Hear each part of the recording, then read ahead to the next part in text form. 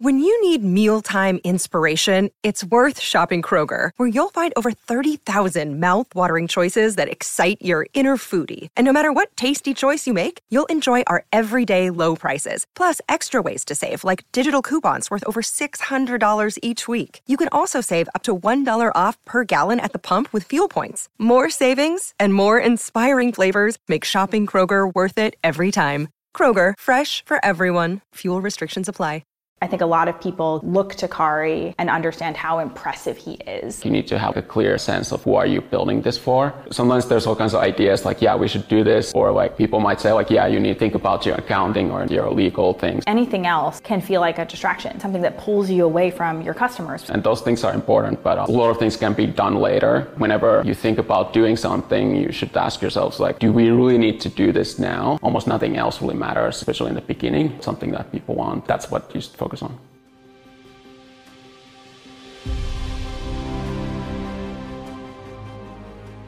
I'm Karri, I'm the CEO and co-founder of Linear. We help companies with their project management and issue tracking needs, and we are primarily focused on helping software companies to build software. We're now at the Series B, so we raised $52 million in total across the Series B, A, and seed. We're growing fast. We're now getting a lot of customers in this growth segment. Companies like Vercel and Remote and Replit are some of the new customers joined. Grew up in Finland and I started designing websites when I was 16. I wanted to make a website for our team, and so I learned how to do that. I did work in some early stage startup back in 15 years ago. There wasn't much about startups in Finland. People really didn't even know the word. So we started this Arctic startup blog, which is kind of like TechCrunch, focusing on the Nordics. And then what got me to the States 10 years ago, I had a startup called Kip, a social bookmarking service, and a lot of people can use it in different ways. A teacher could use it with their class. There's so many different kinds of people using it. Sometimes that's great, but sometimes it also becomes really distracting. In the end, it's not really making it slightly better for the teachers, doesn't necessarily push you forward. So I think a focus, especially early on, is very important. You need to have a clear sense of who are you building this for. We didn't have a clear vision, and we didn't understand what's the business model, how are we actually going to make money with this. And we tried different things, but they didn't really work out. Yeah, after my first company, I was definitely feeling burned out of the startup founder experience, and I needed some time to just have a job and work on something like design. So we ended up joining Coinbase. In 2014, crypto was a different space. Most services back then, random text here, and it was really hard to understand what is even going on the screen. Some of these designs back then were probably fine for some of the crypto nerds that knew all of this stuff, but it wasn't something that would work for most people. We tried to figure out how do we make this simpler and more understandable, and then went to Airbnb. And what I maybe learned most from Brian Chesky was that the brand of Airbnb was one of the most important things. I think Airbnb, with all their storytelling and the work years on the brand, and I think that happened because Brian really cared about it. He is a really good storyteller, and I think it's kind of rare also in Silicon Valley. A lot of founders don't think that way, and they don't really necessarily even understand what a brand means. After 4 or 5 years, I started to feel that I really want to do something on my own, and now started Linear about 4 years ago. Building software can be a very complicated process, and there might be different kinds of steps, and you also need to maintain all the software you built so far. So what usually happens is companies need some kind of system to manage the coordination of the work. Companies need to fix existing bugs, and they also have to create new features. And I think the existing tools, they're kind of based on more outdated way of thinking. No one is happy about the experience. Working at Airbnb, I felt that too. I would use these tools. I don't really understand what's even going on here. A lot of people shared that sentiment. 3 of us, Jory, Thomas, and me, all of us, we kind of had that kind of feeling that something needs to be done. We think we have some ideas how to do this better. We started interviewing people to ask them, what do you think is wrong with these systems or tools? What they dislike the most with the existing tools, how slow they are. Especially our co-founder, Thomas, he's very good at this kind of technical architecture. And he started thinking about this problem. It's how do we do it? And he started prototyping different systems. What could we use existing services? Could we use existing frameworks to do this? But actually at the time, there was nothing that really suited us. So we ended up building this our own sync engine, and the whole application is built more of this a local first architecture, which means that all the actions you take in the product happens on the user's device first, and then they get synced into the cloud. means that every action you take is like instant. You don't notice any kind of lag when you're doing it. You're not interrupted by waiting for something. I started exploring the UI, so we did have several different directions or thoughts which way we could build this UI. It needs to be a professional tool and more of like an application than a website. A lot of like existing tools are much more like built with that like a website type of mindset, which means that they don't really feel that professional applications that where you can like easily move things around and it's like more dense and you see more information at once. Those were like some of the first steps we did. Eventually we started building the prototype and continued building from there. You need a place where you can put in things that needs to be done or needs to be fixed, and then you assign them between different teams or different people. We try to optimize it for streamlining things, making things simpler. Why we do that is we think like people should be spending more time and energy on actually building the things. The goal of the first MVP is we just need to have a basic functionality that we can do. We just need to be able to put tasks or issues into the application, see them, and then move them around. The second MVP was like, okay, now we can use it ourselves. We should get into a state where someone else can use like features that we really need for someone to like try it out other than ourselves. One of the founders was a designer. I think it's a very powerful thing to have a designer early on, because then even your MVP can be somewhat good or something that people will pay attention to. So we did have Linear on Product Hunt. We had this like very simple website which just had a dark screenshot of the apps, and then we just had like an email field for people to sign up on a wait list. And we used that wait list as a way to find the right kind of users, the early users, because we knew that the software doesn't work for all kinds of companies. We got 2,000 people signing up on the wait list on the first month. And then basically every week we just invited some amount of the people. I would email them personally, like, here's your invite, let me know if there's any. Then people would give us feedback, then we'll fix the things that people complain about. Then we invite the next batch of people, then they find some other problems. We spent like a year in this way of private beta where we were fixing problems that people were telling us. In the private beta, we didn't have the billing system yet. To test it out, we just wanted to add this like a slider where people can choose the price that they want to pay for the product. And then it was interesting to see that some people chose like $1 and some people choose like $20 per seat. It also gave us a little bit confidence. Yeah, actually like people are willing to pay for this. I think probably like 95% of the beta customers subscribe in the first month, which felt good. And like there was hardly any complaints about the pricing or the plans. And then by the time we launched it, it was already like a pretty good state. And then we were confident that anyone use it.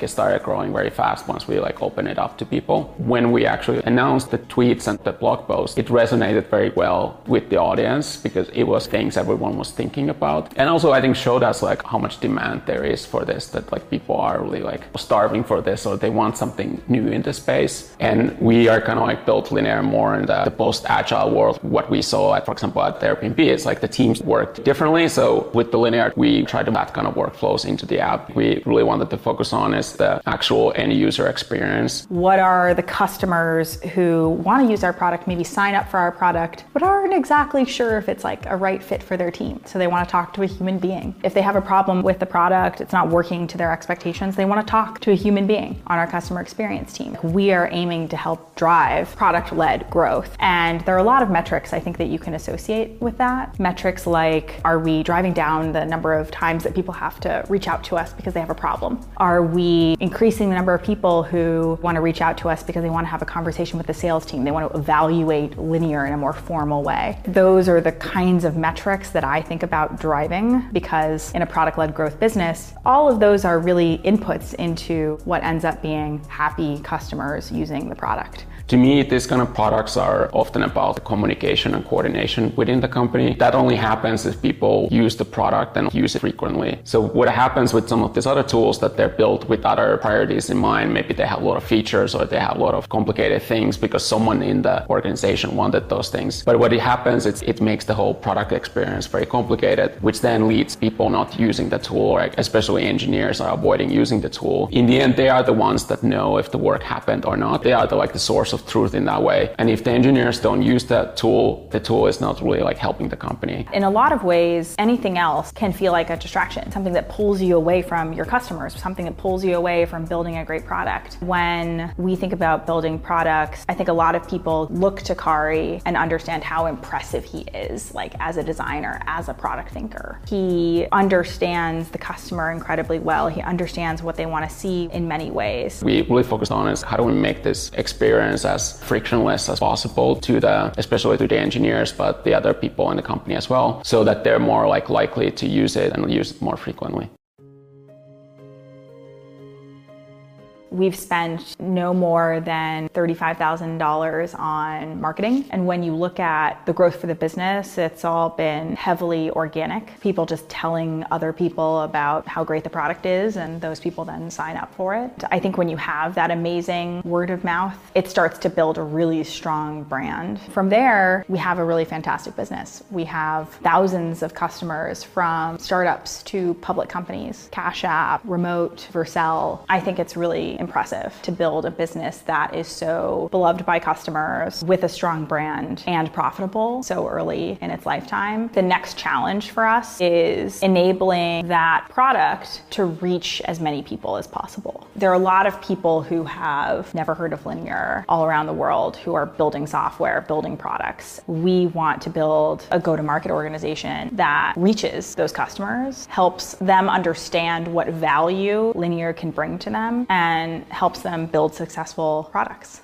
We want to be the system of building products. What it means that when you're building software or other products, there's different kinds of steps that needs to happen in order to build that. Usually you need to understand first what do you want to even build, what are the problems you want to solve, and then you need to plan it out. How do we actually go about it, and what is the priority of these things? And then eventually you get to the build stage where you actually now start building the project or the feature. What we want to expand Linear into is more of how do we help companies more with the planning and discovery part, because today we help companies more of the build part, the execution. Once you know what you want to build, then we help the companies and the teams to do that. But we think there's also opportunity to help them more with the planning and discovery as well. I think we have this very individual contributor focus, which means that instead of having lots of managers and a lot of layers of managers, we have maybe one person with the manager title in the company. We expect much more that people actually do things. They fix problems. What we believe in is it's much more powerful to have the designers or engineers trying to shape the product and think about what the features would work when you're actually building something. You see a lot of opportunities how it could be better. When you're building it, you can see this way better, or maybe this whole direction is wrong because that doesn't actually feel good, or it doesn't work that way. When you give that kind of control or autonomy to the team who are actually building it, I think it's the results can be much better. On my first company, I might take meetings with VCs because they would reach out to me, or I would reach out to them all the time. Again, it can be kind of distracting, and also it doesn't necessarily lead to anything because there isn't enough momentum, and if you're not raising, then usually those conversations are not really going anywhere. It's better to just talk to the investors when you think about the fundraising, and then try to talk to many investors at once, so you kind of create some level of momentum there, and not try to do it all the time, because it's also distracting and takes time away from actually building the products or talking to the users, which is more important. Sometimes there's all kinds of ideas yeah, we should do this, or people might say yeah, you need to think about your accounting, or need to think about your legal things or something, and those things are important, but also a lot of things can be done later. Whenever you think about doing something, you should ask yourselves do we really need to do this now? Could we do this later? And if it doesn't advance the product, or it doesn't get you more customers or users, then it's probably something you can try to avoid or put off longer. Almost all of this advice comes down to focus and prioritization of what is actually important to do right now. When you start a company or a startup, you always have to kind of think, is this type of a problem I want to spend 10 years on? And do I enjoy this problem? Do I have some kind of insights into it? Because then it makes a lot of things easier. Plus, if you just think about your future life, that it's probably you want to work on something that interests you. You need to build that product that someone can use, and then you need to find those people that will work and use it. Almost nothing else really matters, especially in the beginning. You don't have to think about the organization, or you don't have to think about fundraising necessarily, or you don't have to think about all kinds of business things, and you shouldn't necessarily go to conferences or networking things all the time. I think what really matters is you build something that people want, and that's what you should focus on.